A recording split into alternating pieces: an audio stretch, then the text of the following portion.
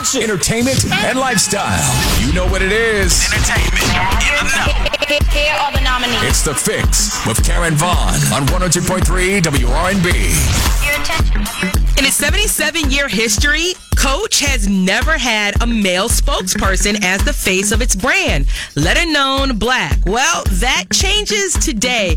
Michael B. Jordan has officially been named the global face of Coach Menswear. The 31-year-old actor who broke records starring in Black Panther with the all-black cast and black directors to gross more than $1 billion was handpicked by Coach's creative director, Stuart Vevers. It's just like, a kid, just wanting to work, doing something different. And then from small success to small success, it started to gain momentum and, being around different mentors and older actors that, said if you keep this up, you might be able to, build a career for yourself and continue to try to, build something that's going to last forever. So ladies, this holiday season, I know I'm going to see all of us in Coach getting our shop on.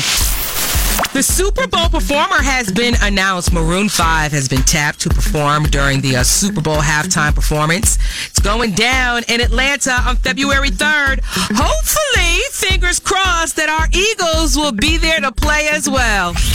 So are you ready for Alexa to warm up your leftovers? Just in time for the holidays, November 14th, Amazon is launching the Alexa microwave. I'm kind of here for it, to be able to put my food inside the Alexa microwave and say, hey, Alexa, warm up my turkey. Hey, Alexa, bake 2 potatoes. I'm all about functional.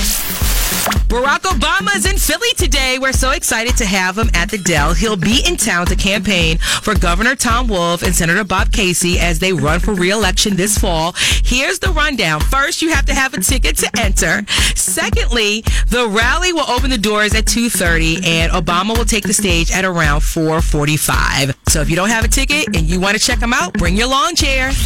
And today I'm out and about after work. Would love for you to join me for Karen in the City. I am at the Hilton on Penn's Landing. We'll hang out after work. We'll have music, good food, good vibe. Come on out and jumpstart your weekend with me from 5 until 7 at the Hilton on Penn's Landing.